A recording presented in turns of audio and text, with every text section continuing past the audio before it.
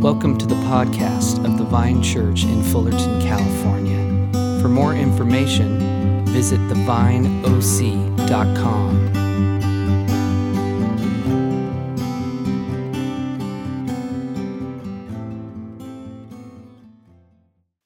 A reading from the Old Testament prophet Isaiah. Is such the fast that I choose, a day to humble oneself? Is it to bow down the head like a bulrush and to lie in sackcloth and ashes? Will you call this a fast, a day acceptable to the Lord? Is not this the fast that I choose? To loose the bonds of injustice, to undo the thongs of the yoke, to let the oppressed go free and to break every yoke? Is it not to share your bread with the hungry and bring the homeless poor into your house? When you see the naked, to cover them and not to hide yourself from your own kin? Then your light shall break forth like the dawn, and your healing shall spring up quickly. Your vindicator shall go before you, the glory of the Lord shall be your rear guard. Then you shall call, and the Lord will answer. You shall cry for help, and he will say, Here I am. This is the word of the Lord. And a reading from St. Paul's letter to the Romans. Now, I am speaking to you Gentiles. Inasmuch then as I am an apostle to the Gentiles, I glorify my ministry in order to make my own people jealous and thus save some of them. For if their rejection is the reconciliation of the world, what will their acceptance be but life from the dead? If the part of the dough offered as firstfruits is holy, then the whole batch is holy. And if the root is holy, then the branches also are holy.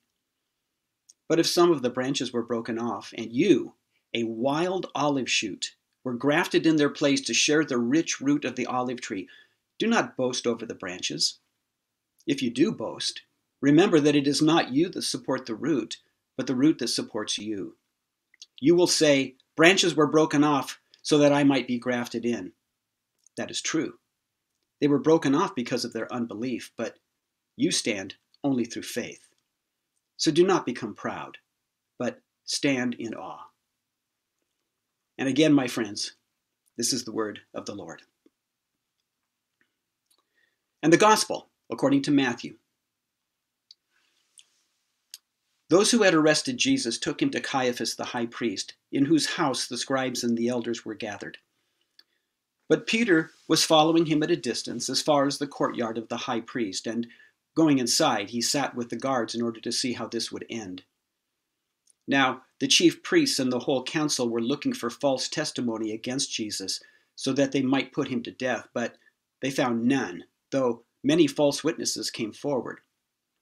At least 2 came forward and said, This fellow said, I am able to destroy the temple of God and to build it in 3 days. The high priest stood up and said, Have you no answer? What is it that they testify against you? But Jesus was silent. Then the high priest said to him, I put you under oath before the living God. Tell us if you are the Messiah, the Son of God. Jesus said to him, You have said so. But I tell you, from now on, you will see the Son of Man seated at the right hand of power and coming on the clouds of heaven. And this is the gospel of the Lord. When my wife Emily and my daughters and I moved to Orange County in 1994, we experienced a very weird initial sense of disorientation because we lost our mountains.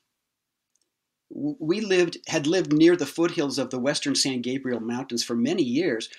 We could drive up to Mount Baldy Village in 15 minutes from our house. And the view from our front and backyards, it was just spectacular, especially in the winter when the mountains were covered in snow.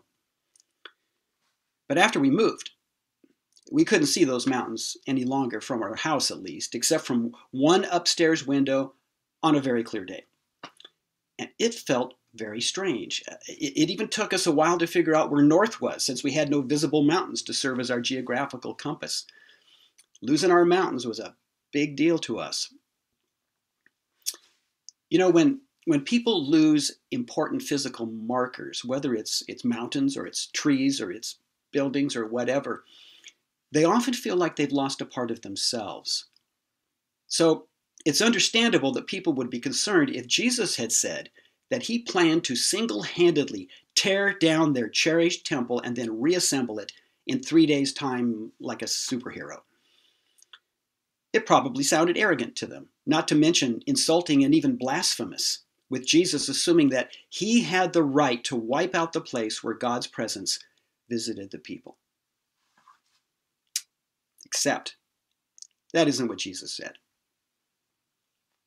Jesus did predict the destruction of the temple, and that did happen 40 years later when the Romans wiped out the city of Jerusalem and then massacred much of the population. Jesus also spoke of his own resurrection 3 days after his death. And apparently the witnesses had conflated those claims and used them as the basis of their testimony against Jesus. And as we know, their false testimony was sufficient to convict Jesus and ultimately have him sentenced to death. Well, by the time the temple was destroyed by the Romans in 70 AD, there weren't a ton of Christians in the Roman Empire, probably less than 7,000 Christians. And the total population of the empire was about 60 million, so, that's not a lot. But this relatively small group of Christians, they were a busy bunch, with little churches popping up all over the place in homes and catacombs and even disused pagan temples once in a while. Many Jewish Christians had already been distancing themselves from the temple, some by choice, others by compulsion, and the destruction of the temple eliminated anyone's connection to that very cherished worship center. But for the Jewish people, the destruction of the temple was also wrapped up in the loss of their entire homeland, since the majority of the people in Israel migrated to other nations and began a time of displacement that has lasted 2,000 years. After centuries of having a homeland, even one that was longed for during periods of exile, the people had become wanderers with no geographical center and no visible house of worship. Faithful Jews had to come to grips with how they could encounter the presence of God if their temple was destroyed and their homeland unavailable to them. So synagogues became even more important than in the past, places of gathering and learning together. And the study of the Hebrew Scriptures became an important way to be in God's presence. So if you no longer have your temple, was the thinking, you do still have your Scriptures.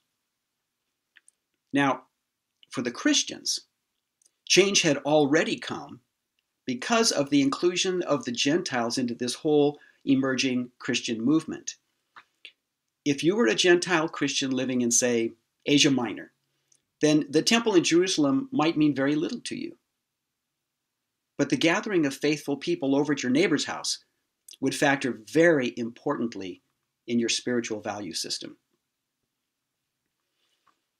St. Paul wrote his letters to various churches prior to the fall of Jerusalem, so the Jewish temple was still intact during his time. But he had to repeatedly confront the tension that emerged between Jewish Christians and Gentile Christians who had a hard time seeing eye to eye on things like adherence to the Jewish law, the eating of meat sacrificed to idols, and so on. Rather than try to orient this new body of Christians toward the Jewish temple and all that it represented, Paul instead helped the people see that there was something new going on for them. Paul claimed that they all shared a common heritage with the people called Israel. The Jewish people, he said, were like branches on an olive tree, a natural result of being connected to the root that was the call of God to be his people for the sake and blessing of the world. Gentile believers, he said, were like a wild olive shoot, plucked out and then grafted into that tree, finding a new source of life even while some old dead branches were being broken off. We can read that text of Scripture that I read this morning. We can read it today, and we can marvel at the mystery that is this relationship between Christian faith and the descendants of Abraham, the people called Israel. We can consider what it means to be, in a sense, grafted into a pre-existing root where others have lived before us. But it might help us to think about this.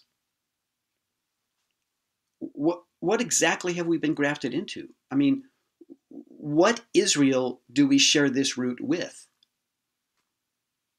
Is it the roller coaster Israel that we read about in places like Kings and Chronicles that moves between faithfulness and unfaithfulness from one monarchy to the next?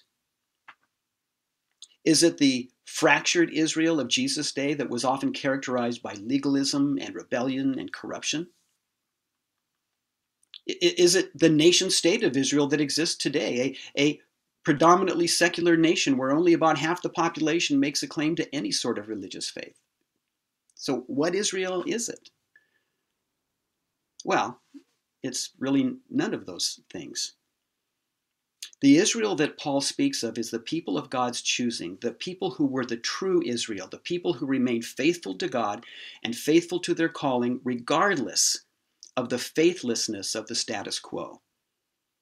Paul says that God's going to sort all of this out, but Paul nevertheless makes the connection between true Israel and those who have come to faith in Christ and shows their commonality to be the root that is the God and Father of Jesus. Now, earlier in his letter to the Romans, back in chapter 9, he makes a very important distinction and says this: "For not all Israelites truly belong to Israel, and not all of Abraham's children are his true descendants." And then Paul quotes, "But it is through Isaac that descendants shall be named for you." This means that it is not the children of the flesh who are the children of God, but the children of the promise are counted as descendants. Well, there was indeed a difference between those who claimed to be Israel because of ethnicity and those who understood that identity in light of God's promises. We who follow Jesus are supposed to be grafted alongside the true Israel, the people of God. But I think that there's another identity that we share together as both branches and wild olive shoots. And that is that we are a dispersed people, a people lacking a single geographical center. I mean, sure, there's the actual nation of Israel and there's the city of Jerusalem, but there's no temple. In fact, there's more Jewish people living in the United States than in Israel itself. And yeah, there's the Vatican in Rome, but even Catholic Christians are scattered all over the world, and all kinds of other Christian denominations have places where their top leaders conduct business, but those are more like headquarters than they are centers of worship. So historically, what have these wild olive shoots, the ones we call Christians, ones grafted into the root that is God, right alongside the branches that share DNA with the patriarch Abraham, what have these people, us people, done to engage in a shared life as the people of God?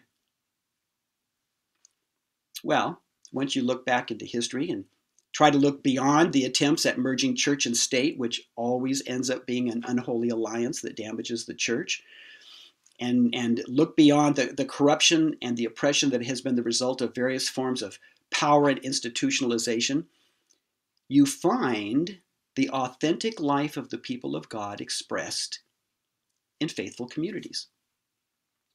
Over time, they have emerged in monasteries and orders, in mission outposts and underground gatherings, in homes and open spaces, in buildings that we label churches, and anywhere that devoted followers of Jesus can find in order to share this life that God has granted to us, a life that is for us and also for the sake of the world. I keep on seeing these articles popping up by various Christian leaders about how churches are changing as a result of the pandemic, just like everything is changing. There seems to be an overall loss of people from many churches, and that's too bad, except it is often what happens when difficulties arise. There's a new appreciation for the technology that has allowed churches like ours to continue services and small groups and things like that. Now, the technology isn't new to us, but we're learning to use it in new ways. But one of the most important things is the way that Christians have been discovering new ways of being together. I mean, think about our own situation. The Vine hasn't met for a Sunday service in our regular space for a year now. A year. I mean, this would have been unthinkable in the past, and yet, here we are. So there have been online services, there have been online small groups, there have been picnics in the park, and a few private gatherings here and there. Today, even, some of us are sharing this time together in homes and backyards. I mean, even as I speak right now, there are folks from the Vine in my backyard. Hi, everybody. Sharing the service through a computer and drinking coffee and having snacks. In a little bit after the service, I'll go out to them. And like with all the groups, we're going to share the Lord's Supper together, and we're going to pray for one another. And this is happening in several places right now. And this causes us to ponder the questions being asked by our Jewish and Christian forebears during a time of significant loss. What does it really mean to be the people of God? What does it really mean to be the church? God spoke through the prophet Isaiah to help the people of Israel ask themselves those types of questions. What does it really mean to be God's people? What does it mean to be a people of proper devotion? What does it even mean to be Israel? And they were challenged to try to understand fasting, an important worship practice, as a demonstration of God's love, compassion, and justice, rather than just the checking off of a religious box. I have to wonder, is there a way that God is speaking to the church at large today about the difference between limiting the church to a building or a service or even a series of programs and expressing our faith as the church in all kinds of gatherings of faithful people? Now, I suppose this seems obvious to a lot of us. My thought is it's probably very obvious to those who are involved in the laundry shower ministry as they gather regularly to care for others. But I still wonder if there isn't a new lesson for us somewhere in all of this. Even with all the challenges that we face, I know that we all long for the day to come when we can gather together in person for weekly worship. But as we stand in the tradition of our spiritual ancestors, we are wise to continue to explore new ways to be together, even once the pandemic is over. And what some of us are doing today is just one of those ways, one of several ways. You know, like it or not, we, along with churches all over the world, have been forced over the last year to let go of our temple, meaning our physical center of worship, the place that we call church. And we have had to ask ourselves, is that it? Is that all there is to our life as a church? And the answer, which has come in the midst of significant loss, has been no. That is not all that there is. Any more than fasting is nothing more than a day of humility. We have never lost our worship center because our center is Jesus. Jesus, the one who claimed that he would be with us even in the smallest of gatherings. The true temple, the very reality of the risen Jesus Christ, stands over and above all of our attempts at establishing our own geographical centers, and he remains even when those centers collapse.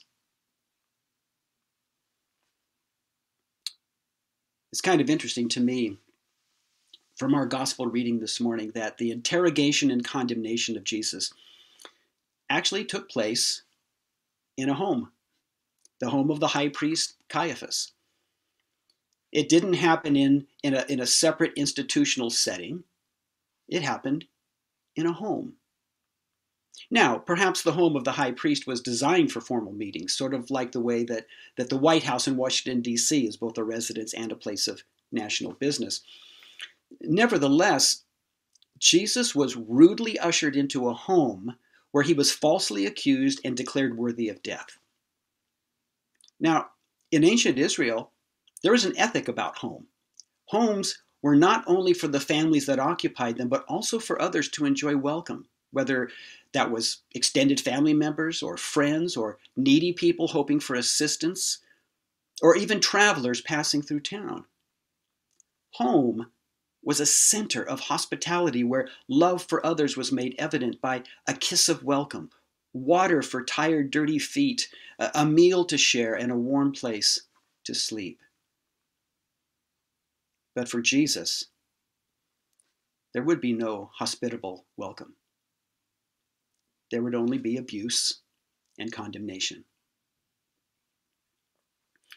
In a way, a lot of us probably feel like we've had to let go of the warm hospitality of what we've come to know as church. Over the last year, just like gatherings in restaurants and bars and sporting events, coming together for worship has been kind of reimagined as a place to catch a deadly virus, as gathering places are. That's how contagion works. And while we do take the pandemic seriously, we also lament that we've had to let go of what we've so deeply valued. But I wonder if, in having to let go of church, we're actually learning how to re-embrace Jesus. Or maybe it would be better to say that we are allowing ourselves to be re-embraced by him. Even as we gather in all the various places this morning, we offer to one another a place of deep hospitality, welcoming Jesus just as we welcome others, whether that's visitors or family members or whatever, and recognizing that Jesus is already with us, receiving us with open arms. In a way, it's a reversal of what Jesus experienced at the home of Caiaphas. I do not want us to let go of church. Not in the sense of abandoning our worshiping, covenantal community, but maybe having to let go of church as we've come to know it has been, whether we've realized it or not, a kind of lose your life to find it experience. Maybe in being forced to let go of what we've cherished, we are being led to find the deep treasures that are to be found in the root where we have been grafted. Maybe in our longing for spiritual sustenance, we are being invited anew to feast upon the bread of life.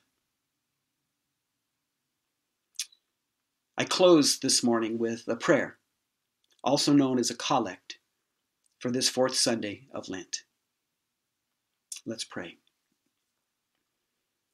Gracious Father, whose blessed Son, Jesus Christ, came down from heaven to be the true bread which gives life to the world, evermore give us this bread, that he may live in us, and we in him, who lives and reigns with you in the Holy Spirit, one God, now and forever.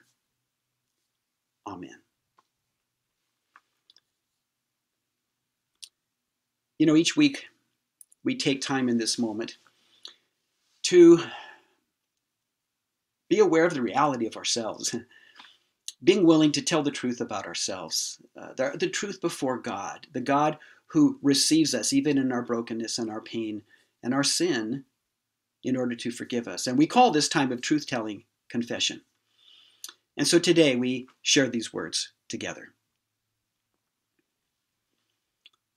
Saving God, we are your people, yet the world cannot see this. We are your children and fail to live in peace. We are your voices and choose to be silent. We are your hands and feet and walk a different road. Forgive us for ignoring your love, for brushing aside your hand and trusting our own wisdom. Enable us to worship you in spirit and in truth, to bring to you our joyful songs in the everyday moments of our lives, that your name might be glorified through our words and lives. Amen. And now, may the Lord enrich us with his grace and nourish us with his blessing. The Lord defend us from trouble and keep us from all evil. The Lord receives our prayers and absolves us from our offenses, for the sake of Jesus Christ, our Savior. Amen.